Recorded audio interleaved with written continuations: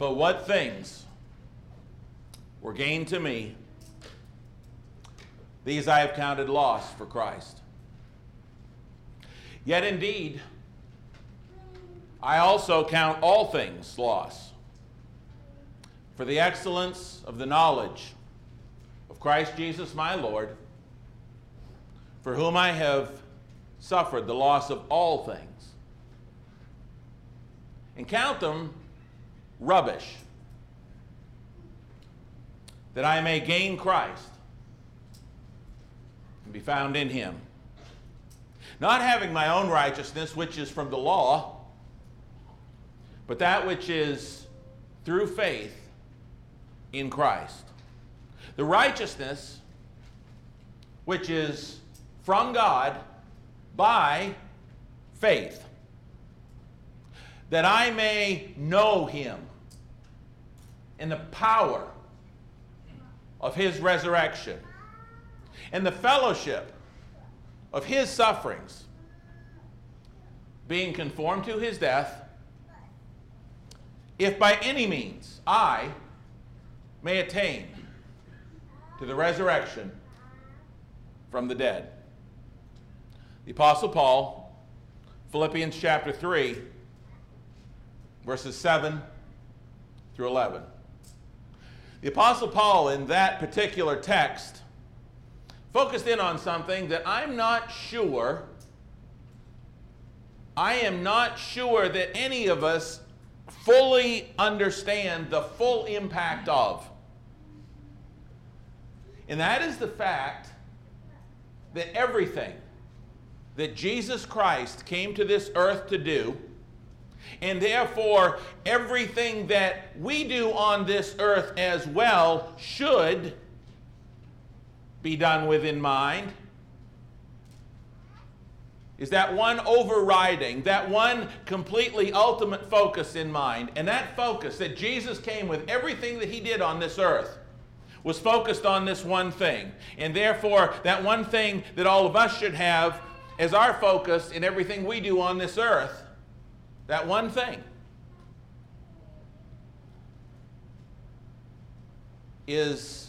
was his own death and resurrection from the dead. And so our focus should be in everything: our own death, our own resurrection from the dead, and where we will spend eternity. That ought to be our focus in everything, where we will spend eternity. Leading up to and setting the stage for this morning's sermon, which is our third and final lesson in this little sermon mini-series entitled Four Funerals and Your Funeral. We have examined the three other funerals in the past two sermons that Jesus attended during his earthly ministry. We discussed his attendance at the funeral of the widow of Nain's only son in Luke 7. We discussed his attendance at the funeral of Jairus' only daughter in Luke 8.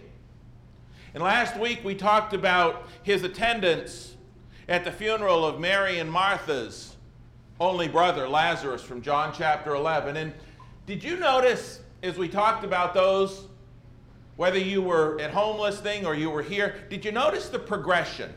I didn't say anything about this prior to, but did you notice the progression? The first funeral that he attended, the widow of Nain's son, they didn't know him, he didn't know them. Very early on in his ministry. He came and he raised up her son. The next funeral that Jesus attended, he was invited to that one, or he was invited to come to that man's house prior to the funeral for his little girl. And I use that term funeral as to encapsulate that entire end-of-life event. But that one, he was invited to come. Jairus came and sought him out. In the third funeral that we talked about, that was with somebody that he deeply loved, had this wonderful relationship with, Mary, Martha, and Lazarus. We talked about the love Jesus had for them last week. And so we see this progression. And I talked about at one point, I don't know if you caught it, the fact that Jesus, if we want him at our funeral, we need that relationship with him, that he's not going to show up. Funeral for somebody he doesn't know, as it were. And it may have been easy to go back and say, well, wait a minute, in that first one, that was somebody that didn't really know him. Yeah, but we see the progression. And we are up at the upper end of that progression. And we know from texts like Matthew chapter 7, 21 through 23, that we have to have this personal relationship. We have to have this intimate, social, spiritual relationship with the Lord Jesus Christ, or he's going to say, "Depart from me, I never knew you." So this morning, this is what I've been waiting to get to. This morning, we're going to examine some of the incredibly, infinitely great, comforting, and encouraging truths that come out of, or that we can benefit from, as we talk about that other funeral that Jesus was at. The one he was best known for, actually. And that was his own. His own, and exactly what that means for us. Because what that means for us is, I believe, beyond not only our comprehension a lot of days, but we lose focus of the magnitude of what his funeral means for us. Let us begin by trying to come to grips with and understanding a statement that I made earlier.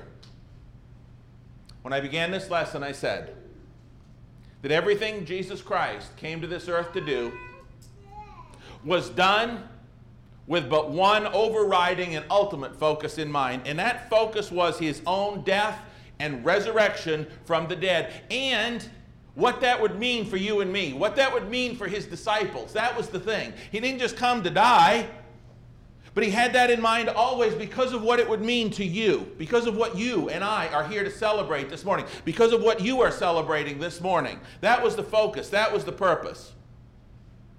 I want to pick up this morning by having you turn to the Gospel according to John. I want to pick up right after where we left off last week. Last week with Jesus raising of 4 days dead Lazarus in John chapter 11. Right after that event in John chapter 11, if we were to look in John chapter 12, verses 1 through 11, we would see therein that Jesus attended a supper in the home of Mary, Martha, and Lazarus. That was that Saturday evening.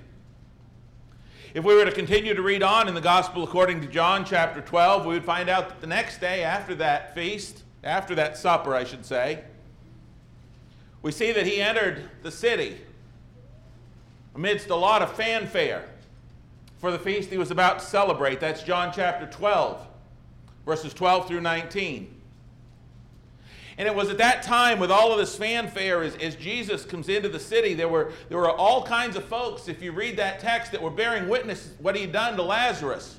They knew what he had done in raising Lazarus. I mean, come on, folks. Somebody raised the dead. That's going to get around, right? Even if you don't have the internet, right? That's going to get around. That's big news. Everybody knew Lazarus was dead, and here he is. And so there's fanfare, and there's all this stuff going on. There's pilgrims arriving. There's crowds forming. There's festivities beginning. This big feast is about to happen. And these Greeks show up, and they want to see Jesus. Now, don't miss the fact that at this point, with his popularity going up, he'd raised a dead man. It wasn't the first time. But with all of this going on here just before the feast, Jesus could have had a lot of people just put him on this earthly platform, and these Greeks come to see him. But you see, no matter what they wanted to see him for, that didn't matter to the soon-to-be martyred Jesus, because Jesus had one thing in mind. The only thing that was on Jesus' mind was not earthly accolades or these people that wanted to see him, but his own death, his resurrection from the dead, and what that would mean to his disciples. That was his focus. Follow along with me in John chapter 12, beginning of verse 20. You'll see this. Now there were certain Greeks among those who came up to worship at the feast. They came to Philip, who was from Bethsaida of Galilee, and asked him, saying, "Sir, we wish to see Jesus." Philip came, told Andrew, and in turn Andrew and Philip told Jesus. Now at this point, if Jesus was seeking earthly fame or fortune, or if he was, trying to be popular amongst the crowds, oh great, this whole group's shown up here amidst all these festivities, they want to see, but Jesus doesn't care. That's not his focus. His focus is on his own impending death, resurrection, and what it would mean to his disciples. Look what he says. Andrew and Philip come and say, hey, these guys want to see you. But Jesus answered them, saying, the hour has come that the Son of Man should be glorified. Didn't Jesus love those Greek people that came up to see him? Sure he did. Wasn't what they wanted, there we go, wasn't what they wanted important to him? Well, sure it was. But nothing on earth was as important to him as his own death, resurrection, and what that resurrection would mean. He said, the hour has come that the Son of Man should be glorified. Most assuredly I say to you, unless a grain of wheat falls into the ground and dies, it remains alone, but if it dies, it produces much grain. He who loves his life will lose it. He who hates his life in this world will keep it for eternal life. If anyone, see, his focus is on them.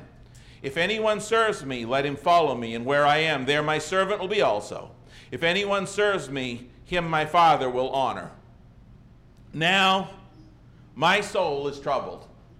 You've had those days, right? Jesus knows what that's like. Now, he says, my soul is troubled.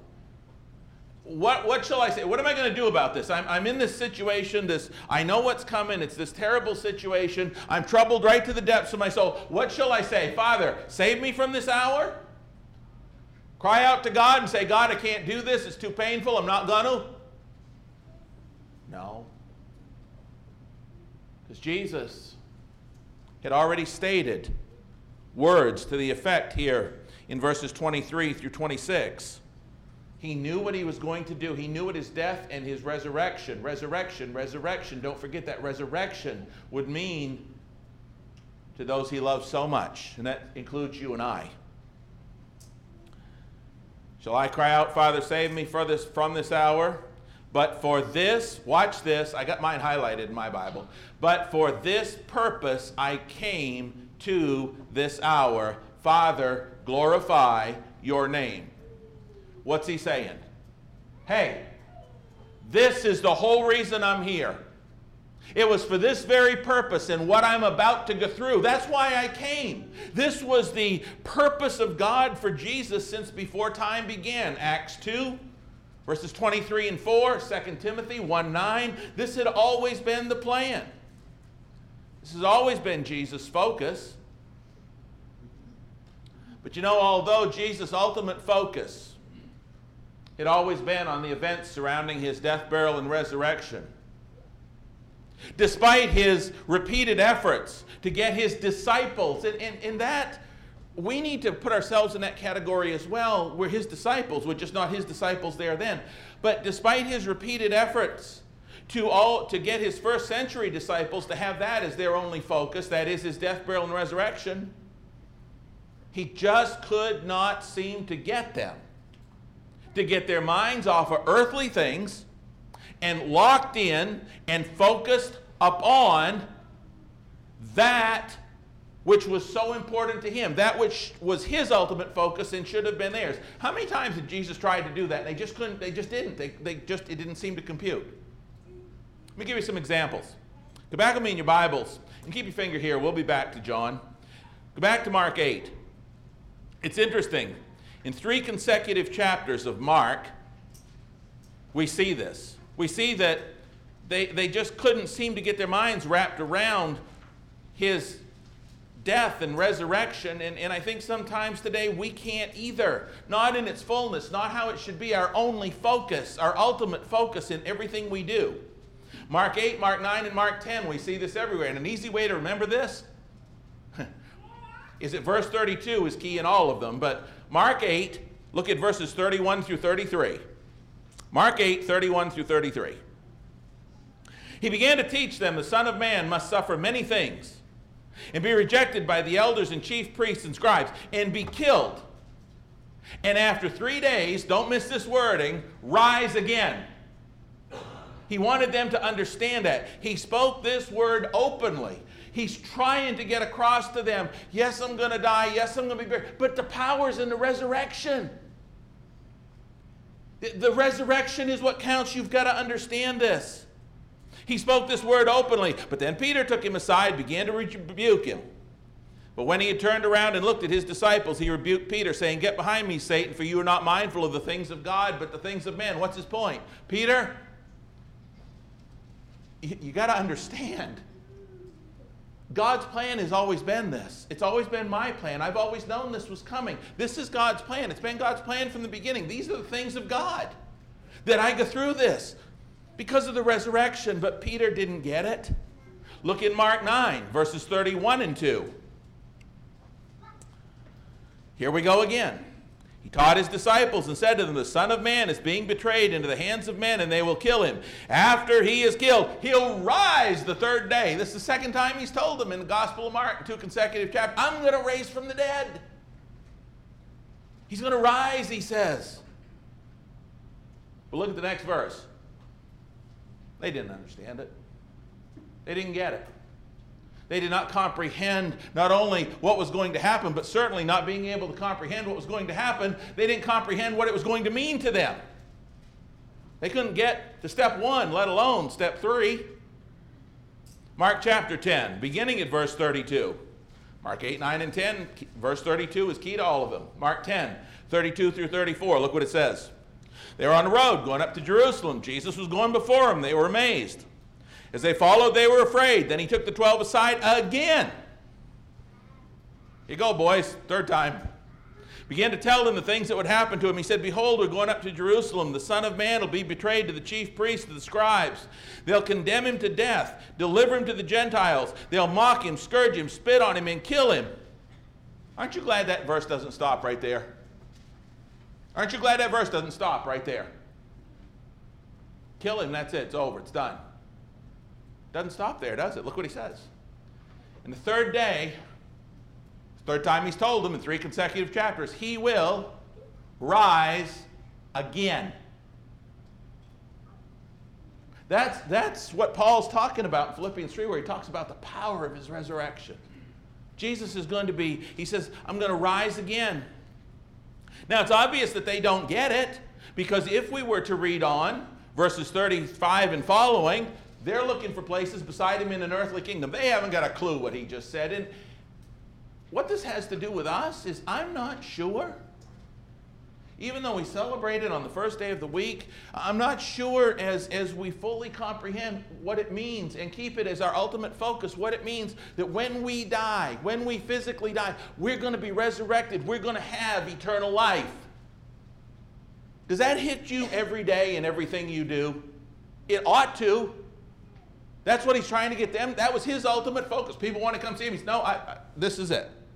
He's been trying to get them, this is what's going to happen. This is what's going to happen. Same thing. This is going to happen. It's all about rising again. And I think sometimes when we take of communion, we should absolutely, and we do, focus on Jesus' agony. Absolutely. We focus on him on that cross with blood running down, bleeding out for us. Love the prayer this morning, and typically when men get up here and pray, we focus on, the thorns and the blood and the terrible, terrible thing. But I'm here to tell you this morning, that's not the whole story. If the whole story is a brutal death, there's a lot of people that have died a brutal death. That ain't the whole story. The rest of the story is, I will rise from the dead. That's the rest of that story.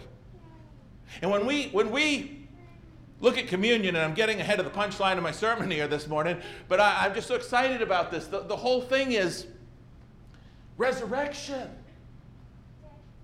Yes, he died a horrible death. Yes, that's what he came for. Yes, he always had it in mind. But he never left out the fact that he had to die in order to what? Be resurrected. That's the point. Anybody can die, but not just anybody can raise themselves from the dead or be raised from the dead.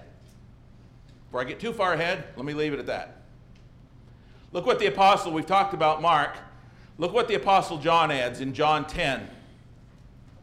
Getting us back to the gospel according to John. Look at John chapter 10. Around this same time, intermingled within this same time, John gives us another thing that Jesus said. John 10, verses 17 through 20. Look at it. "Therefore my Father loves me, because I lay down my life, that I may take it up again." The story of Jesus is not just about a brutal death. It's about a beautiful resurrection. He said, I've got to lose it in order to take it up. You can't take it up again if you don't lose it. No one takes it from me, but I lay it down of myself. What a wonderful Savior we have in Christ. I have the power to lay it down, and I have the power to take it again. This command I received from my Father.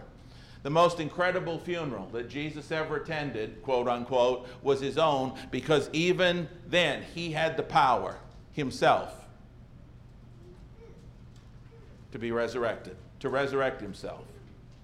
And so, having proven our point that Jesus always had this at the forefront of his thoughts, or as his ultimate focus, very shortly after this Saturday evening supper and Sunday entry into Jerusalem, when the Greeks requested to see him, but he was consumed with his death, burial, and resurrection in John 11 and 12.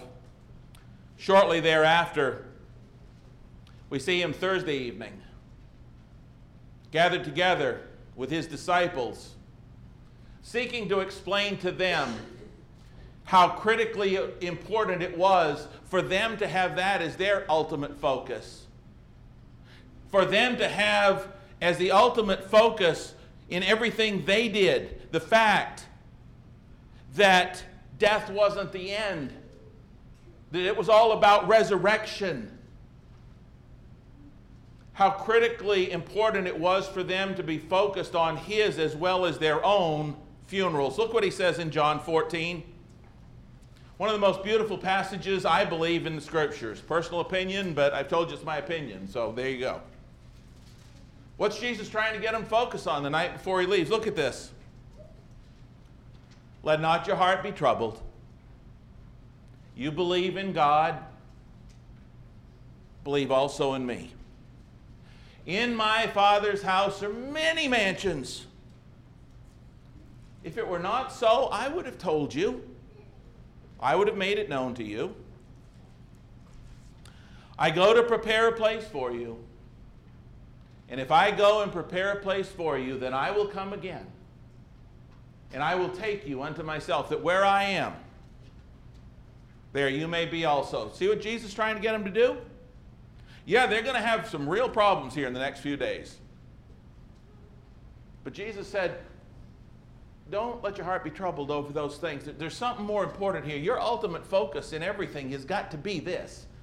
I'm going away, but I'm coming back. And when I come back, I'll get you. I'm going to go prepare a place for you, but I'm coming back and get you. Isn't it awesome to know that God's coming back for you? Isn't that awesome?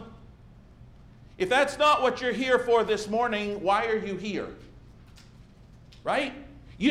Why are you watching this video if that doesn't apply to you? And I want you to look in chapter 14 at verses 18 through 20. This is the centerpiece of this entire sermon series. This is what I've been waiting to get to. Verses 18 through 20. I know it's spoken to them that night, but by extension it applies to us as well. Jesus said to them that night, I will not leave you orphans, I will come to you. A little while longer and the world will see me no more. But you will see me, because I live, you will live also. Don't miss how that applies to you. Jesus is telling them he's about to die. He's going to die. But he said, you know what? That's not the end. You're going to see me again. Telling them, you're going to see me again. And you know what? Because I live, because I've beaten death, you're going to live too. Because I'm going to go through this and I'm going to beat it. Death has no power over me. And I'm going to prove it to you by going through it, raising myself up. And when you see me again, he told his disciples, because I live, because of what I've accomplished on the cross, because I've been raised, that's a promise to you that you're going to be too. Isn't that awesome? That's awesome. Because I live. Because you're going to see me die. Because you're going to see me again. That's your guarantee. You see, There's so many things. We could spend the whole worship service on just communion. But here's something else to think about during communion. Expand your horizons a little bit. Yes. Always focus on Christ and what he suffered. Absolutely. Do this in remembrance of him. I'm not denying that. Yes, that's true. But there's so much more of a promise sometimes than we pause to think about during communion. Yes, it's a horrible death. But the good news is he was raised up and they saw him. That's the good. And you know what else the good news is when we celebrate communion? Because he was raised up, we have a guarantee from him that if we follow him, we're going to be raised too.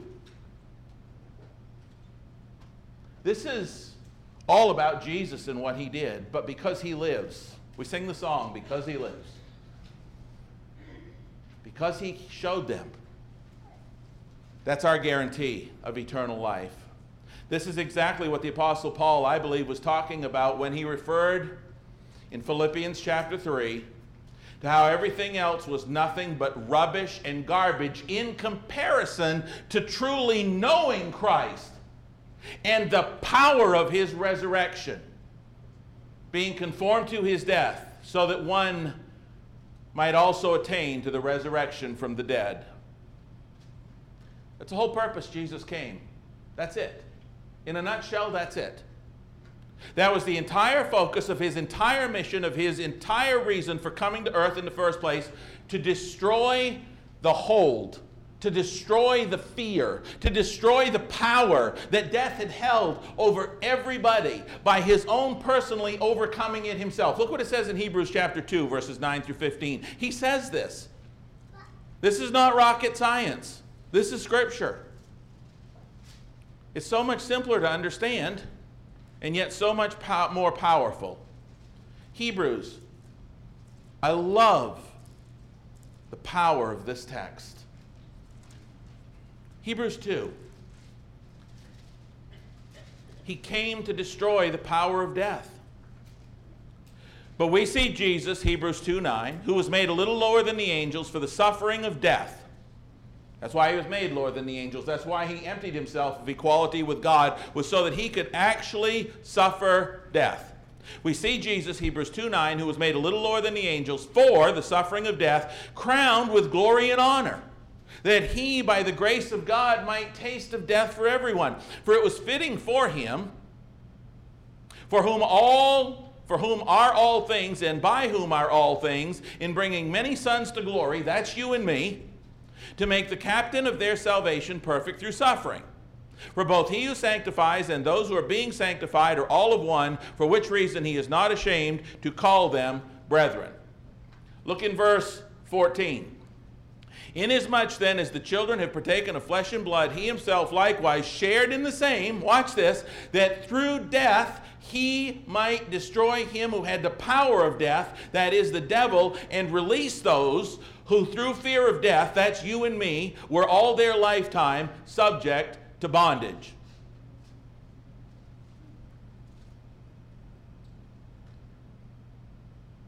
This church thing, it's not a game. It's not a social event. It's not an entertainment event. It's none of those things. This church thing, this coming to worship, I mean no irreverence whatsoever. This coming to worship thing has always been, always is, and always must be about one thing and one thing only. And that is that God in the flesh came to this earth to destroy the power of death over you and me. And he gave his only begotten Son, who would come to this earth, who would live, who would die, who always had the cross in mind, who always understood what was going to be. He came to this earth to taste the death for you and I, to come back and beat it and say, because I live, after that, you too shall live. What an awesome God. That's what worship's all about.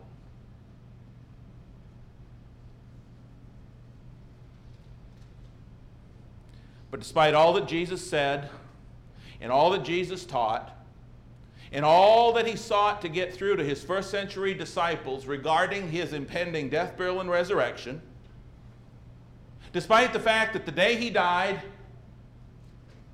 There was darkness over the land for 3 hours. The veil of the temple was torn in two from the top to the bottom, and the earth shook and it quaked to the point that battle-hardened Roman soldiers feared greatly and realized who he was, Matthew 27, 45 through 54. Despite all of that, his disciples still didn't get it.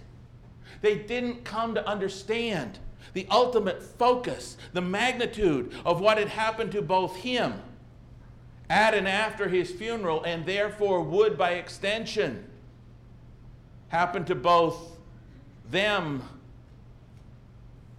and theirs if they followed him from there. They still didn't get it. We look at them sometimes and we say, why didn't you boys get it? I mean, after all you saw, how could you miss that? After all we read sometimes, how do we not get it too? How do we not make that our ultimate focus in everything? Look, I'll prove to you that they didn't. Look in Mark chapter 16. It's amazing. But they were just like us. Mark chapter 16. Look at verses 9 through 11. Now when he rose early on the first day of the week, he appeared first to Mary Magdalene, out of whom he had cast 7 demons. She went and told those who had been with him as they mourned and wept. And when they heard that he was alive and had been seen by her, they didn't believe it. How many times had he told them, I'm going to rise? They didn't believe it. There's a parallel to this, a lot greater detail in John chapter 20, verses 1 through 9. And keep your finger right here in Mark. We're coming right back here. But John chapter 20, if you would please. Look at the parallel account, if you will, from John. Chapter 20, verses 1 through 9. The first day of the week, Mary Magdalene went to the tomb early while it was still dark. Saw the stone had been taken away from the tomb. She ran and came to Simon Peter and to the other disciple whom Jesus loved and said to them, They've taken away the Lord out of the tomb and we don't know where they've laid him. Peter therefore went out and the other disciple, and they were going to the tomb, so they both ran together, and the other disciple outran Peter and came to the tomb first. And he, stooping down, looking in, saw the linen cloths lying there, but he didn't go in. Then Simon Peter came, following him, went into the tomb. Good old Simon Peter, right? First through the door. He saw the linen cloths lying there, and the handkerchief that had been around his head, not lying with the linen cloths, but folded together in a place by itself. And then the other disciple who came to the tomb first went in also, and he saw and believed. For as yet they did not know the scripture that he must rise again from the dead. Did you see that? They didn't yet know the scripture that he must rise from the dead. What did we go over in Mark? Those 3 chapters, what did we go over? Every time Jesus told them he was going to die, what did he tell them he was going to do? And on the 3rd day he said, I will be raised. Weren't they listening? How could they not understand that was going to happen? He told them at least 3 times.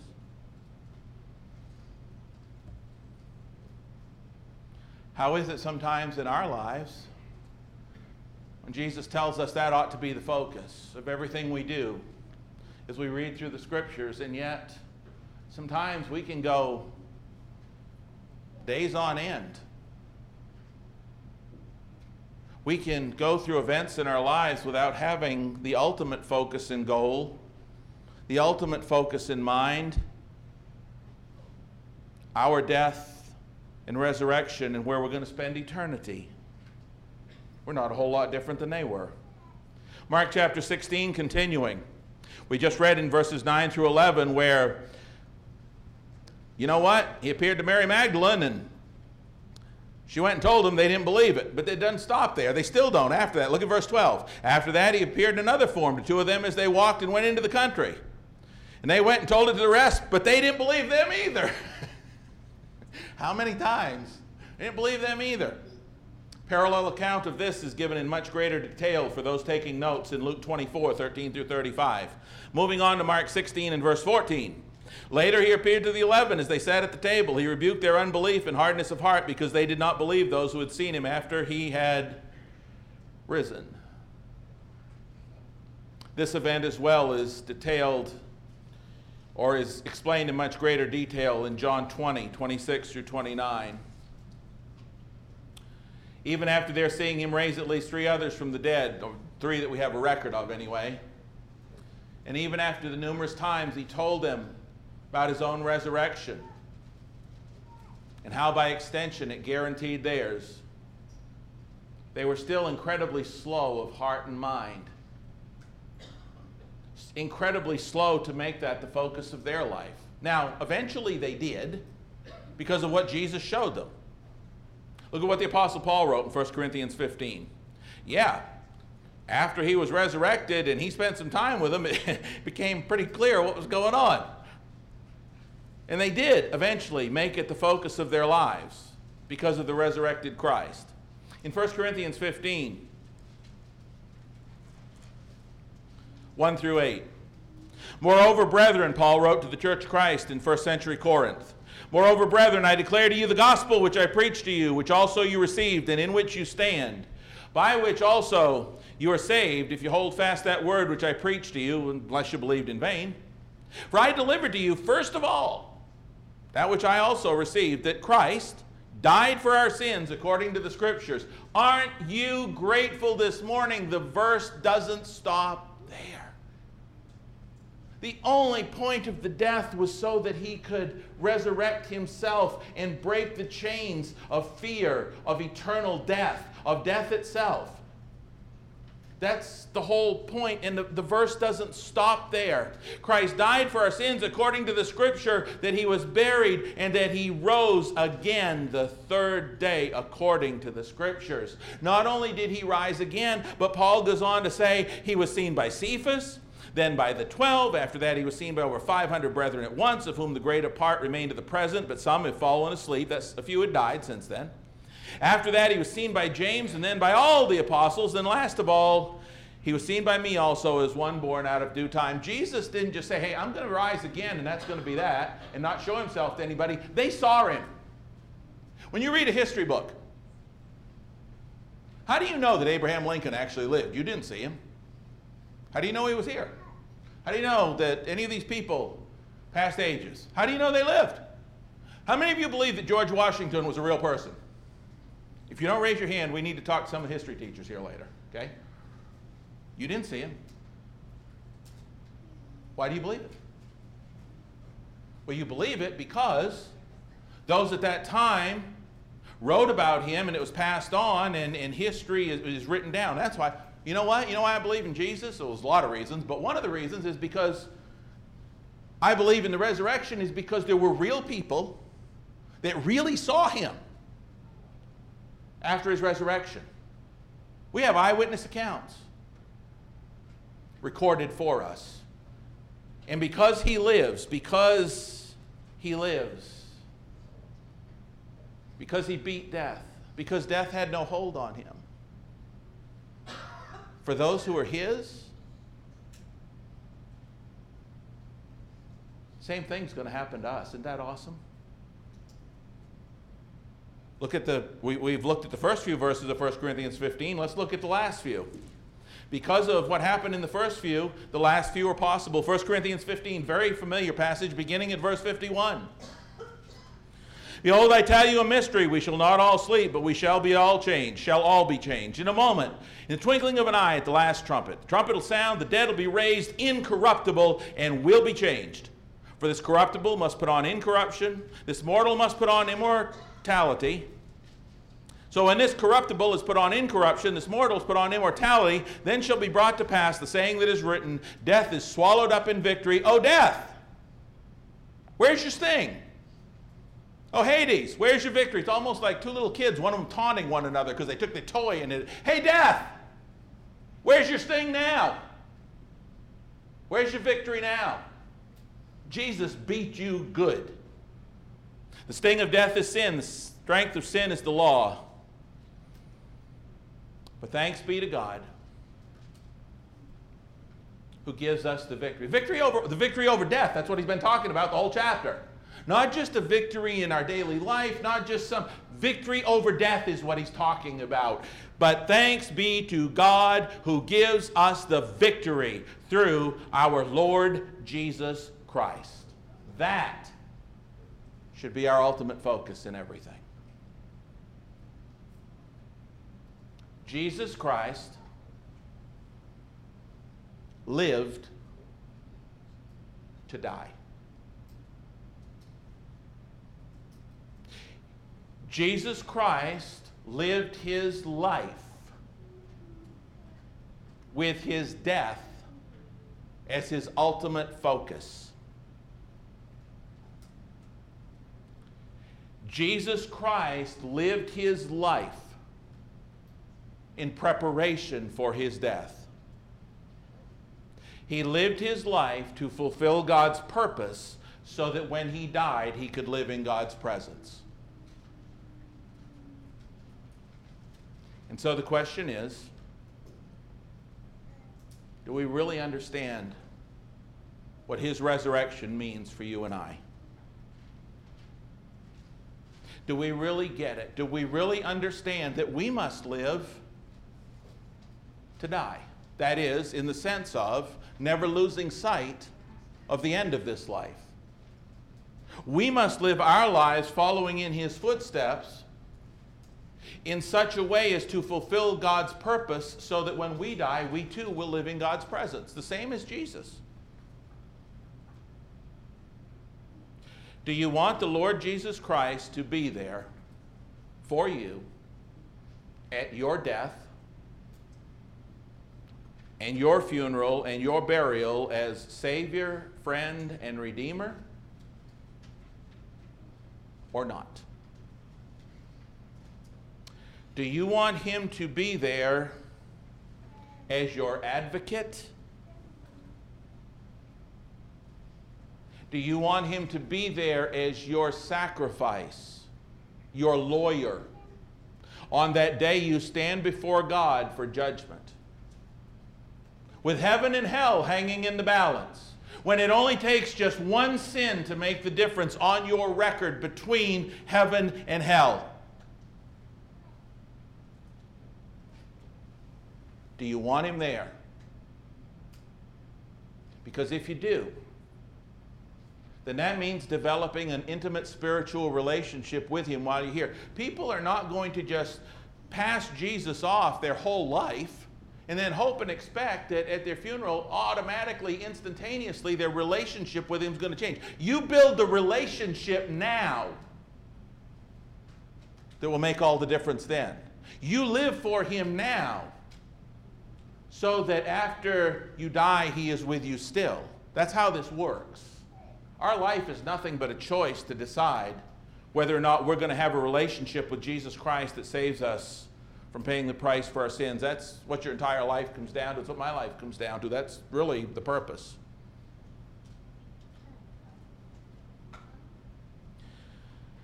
The only way you let Jesus know that you want him there with you because of who he is and what he did for you is to show him by your loyalty and obedience right now.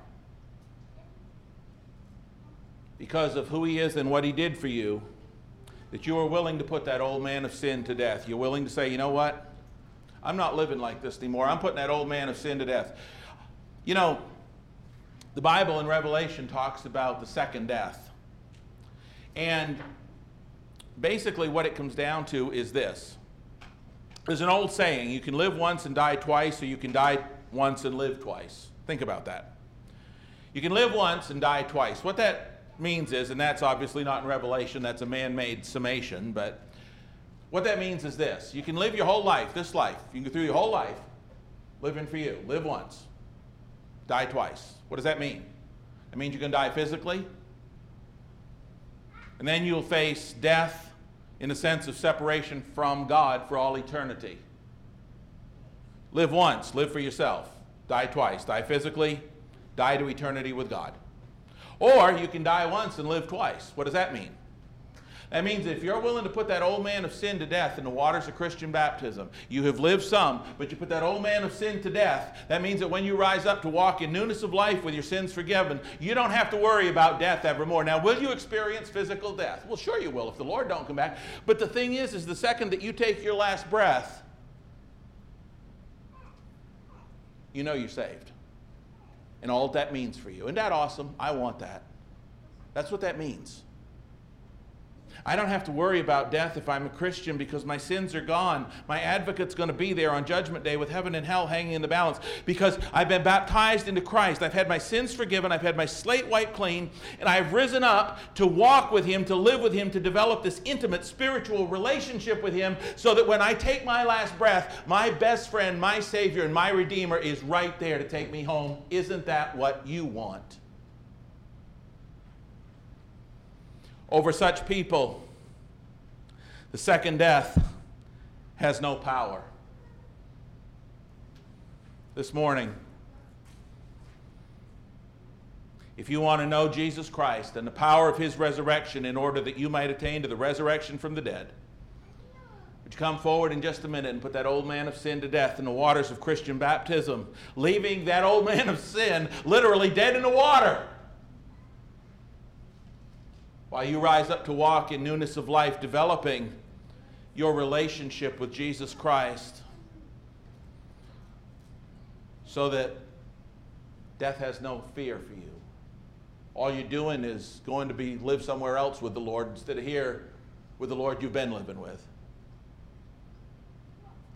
If you'd come forward to be baptized into Christ, we'd love to do that this morning. Maybe you're a Christian this morning who's done all that, but you never really realized the full implications. Maybe you need the prayers of the church for strength to better realize that the ultimate focus in everything you do needs to be with a thought in mind of your own death and your own resurrection and where you will spend eternity. To have that be more emblazoned on your hard drive in order that you might live stronger for the one you love and who loved you so much He gave Himself for you. If you have a need this morning, please come to the front as we stand and sing.